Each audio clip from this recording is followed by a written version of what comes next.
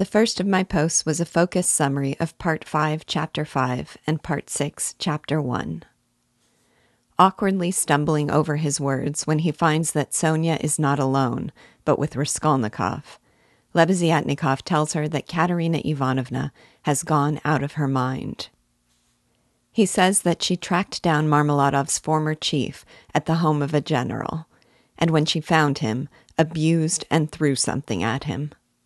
Now she is screaming, flinging herself about, and proclaiming that the children will sing and dance like beggars in the street, so that everyone might see what these well-born children have come to.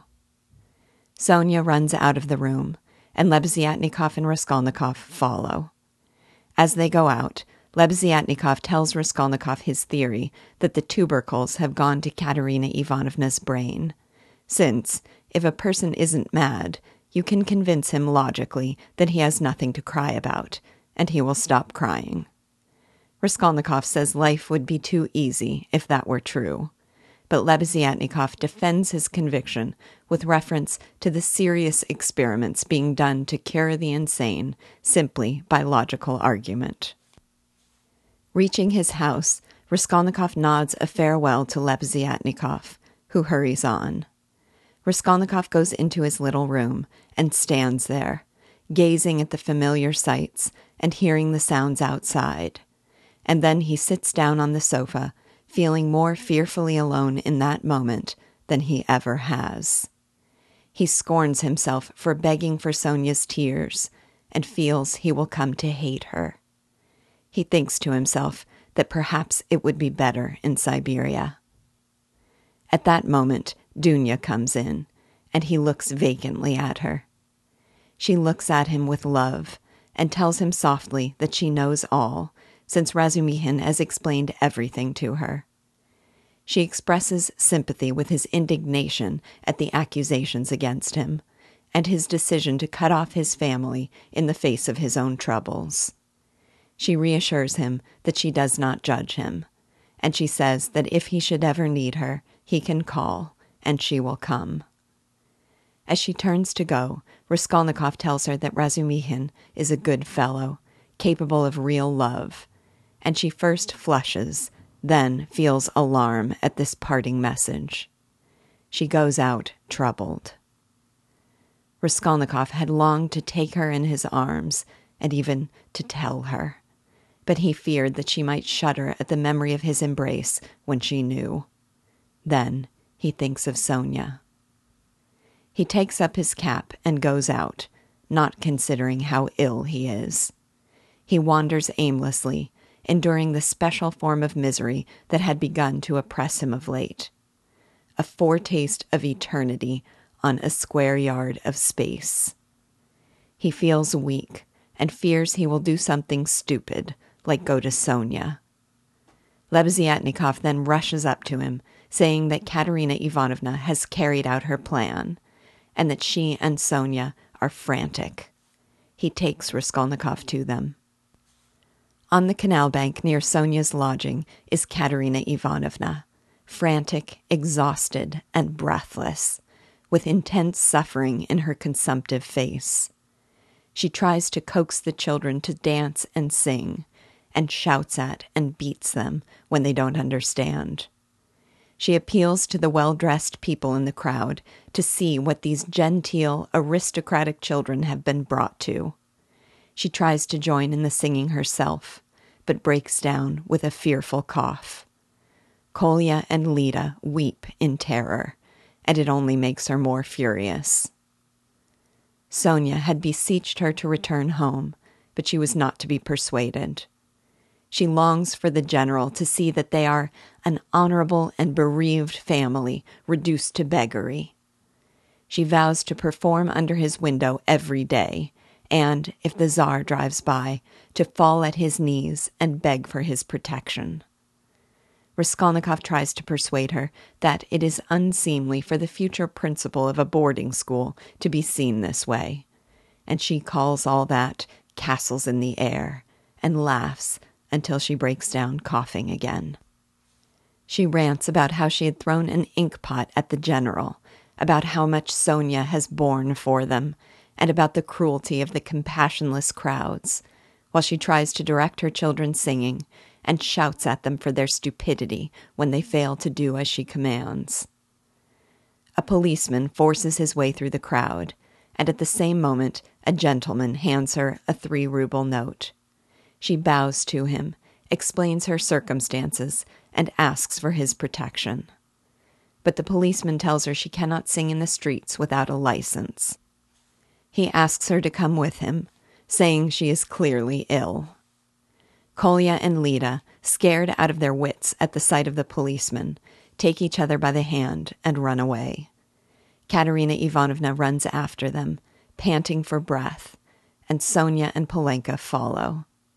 As she runs, Katerina Ivanovna stumbles and falls down, and Sonia cries out that she is bleeding. The official observes to Raskolnikov that she has not cut herself, but rather that she is bleeding from her lungs, and that she is dying. Sonia implores them to take Katerina Ivanovna to her room, and the gentleman and the policeman help to carry her. A crowd follows them to the door, including Polenka, who had managed to catch Kolya and Lida, and, to Raskolnikov's surprise, Svidrigailov. Katerina Ivanovna recovers her breath, and the bleeding ceases for a time. Through parched lips covered with blood, she asks for the children. Looking about her with a face of suffering, she says to Sonia, "So that's how you live." She tells Sonia that the children are hers now, and asks to lie down and die in peace. She says she does not want a priest, since God knows how she has suffered and will forgive her. And if he won't, she doesn't care. She becomes delirious again and begins speaking incoherently, raving about Madame Lipovexel, reminiscing about a song the children's father used to sing to her when they were engaged, pleading with the imaginary general to protect her children, and shrieking with terror. Then she recognizes Sonia and tells her farewell, saying she is done for and broken. Then she gives a deep sigh and dies. Sonia falls upon her. Polenka throws herself at her feet and kisses them, and the little ones hold each other and scream. Raskolnikov walks to the window, and Lebeziatnikov skips up to him, saying she is dead. Svidrigailov then approaches Raskolnikov, saying that he will pay for the funeral arrangements and see that the children are put into a good orphan asylum. That is how he will use the money that Dunya refused. Raskolnikov asks suspiciously what his motive is for such benevolence. Svidrigailov says he is doing it simply from humanity, adding with a wink that Katerina Ivanovna isn't a louse, after all, like some old pawnbroker. And Raskolnikov recognizes his own words to Sonia. He asks Svidrigailov with horror how he knows. Svidrigailov says that he is a neighbor, just on the other side of the wall. He adds that he foretold they would become friends, and here they have. After that, a fog of dreary solitude falls over Raskolnikov, and his mind is clouded. He would learn later from others how morbid, panicked, and confused he had been at this time. He would recall periods, too, of the apathy and insensibility seen in the dying, and of a desperate longing to escape his cares. He finds himself consumed with the menacing words of Svidrigailov. This new fact makes him uneasy, but he shows no eagerness for an explanation. Instead, as he wanders the town in a daze, the thought of Svidrigailov will suddenly overtake him, and he will realize he ought to come to an understanding with him. Several times, he finds himself having aimlessly gone to Sonia's and encounters Svidrigailov there, but they do not speak of it. As promised, Svidrigailov makes arrangements for the funeral and for Katerina Ivanovna's children. One day, he sees Raskolnikov on the stairs and comments that he does not seem himself. He promises they will talk things over, and adds suddenly that, What all men need is fresh air, fresh air.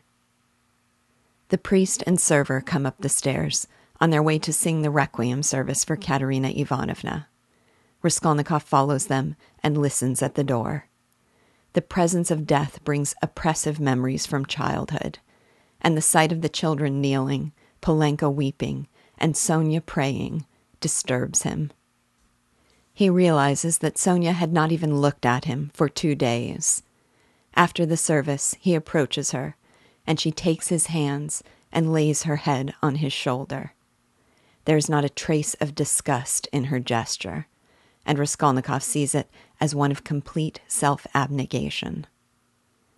Raskolnikov presses her hand and goes out feeling miserable. He longs to be alone, but even though he is often by himself, he feels always aware of some uneasy presence that annoys him. He feels more solitary in a crowd, and he begins longing for a challenge, for Porfiry or Svidrigailov. One night, he runs out of a tavern in a panic, wakes up in some bushes, and walks home in a fever. The next day, he greedily eats some food brought to him by Nastasia, and he begins to feel fresher and more calm. Then the door opens, and Razumihin comes in. Razumihin sees Raskolnikov eating and decides he is not ill. As he addresses Raskolnikov, he is clearly troubled and speaks with unconcealed annoyance. He asks Raskolnikov not to tell him his secrets, and says that he has only come to find out once and for all whether Raskolnikov is mad. He tells Raskolnikov that his mother, humiliated that her son has abandoned her, but has still time for his mistress, has fallen ill. He says that he went to Sonia's to find out what was going on, and, discovering only the funeral, concluded that this wasn't about the girl. And yet, he finds Raskolnikov guzzling boiled beef, not at all appearing mad. He tells Raskolnikov he can go to hell, says he will not worry himself over his secrets, and declares that he will go out for a drinking bout. Raskolnikov tells Razumihin that he saw Dunya the previous day, and that he told her Razumihin was a good and honest man. He says that he didn't tell her Razumihin loves her, because she knows already, and that perhaps she loves him too. Razumihin's heart throbs violently. Razumihin calls him a capital fellow, says his secrets must be some ridiculous nonsense, and convinces himself that Raskolnikov is a political conspirator. He mentions a letter Dunya received, after which she told Razumihin they might soon have to part, and locked herself in her room. He had assumed Raskolnikov must know about this letter, and is surprised when he indicates that he doesn't. He hastens out, saying there is no need now to drink, and on his way he tells Raskolnikov that one of the workmen has confessed to the murder. He laughs at himself for having defended the workman on the basis of his psychological theory, saying that he must have been a genius of hypocrisy.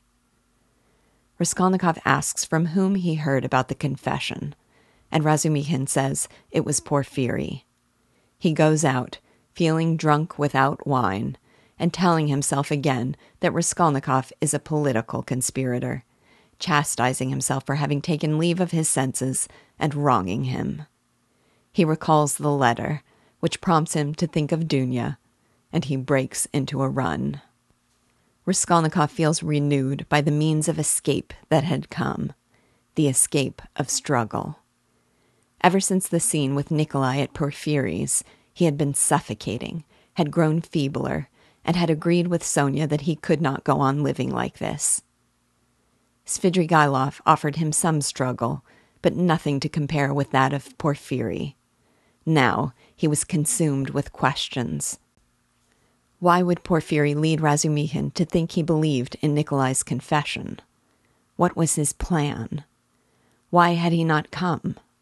He experiences a rush of hate for both Svidrigailov and Porfiry, and he feels capable of killing either one. As he opens the door to go out, he stumbles upon Porfiry himself. and, startled, wonders if this is the end. In a friendly tone, he asks Porphyry to come in and sit down. And, like a man who had been through terror with a brigand and finally feels the knife at his throat, he feels no fear. The two men stare at each other, while Raskolnikov thinks to himself, "Come, why don't you speak?"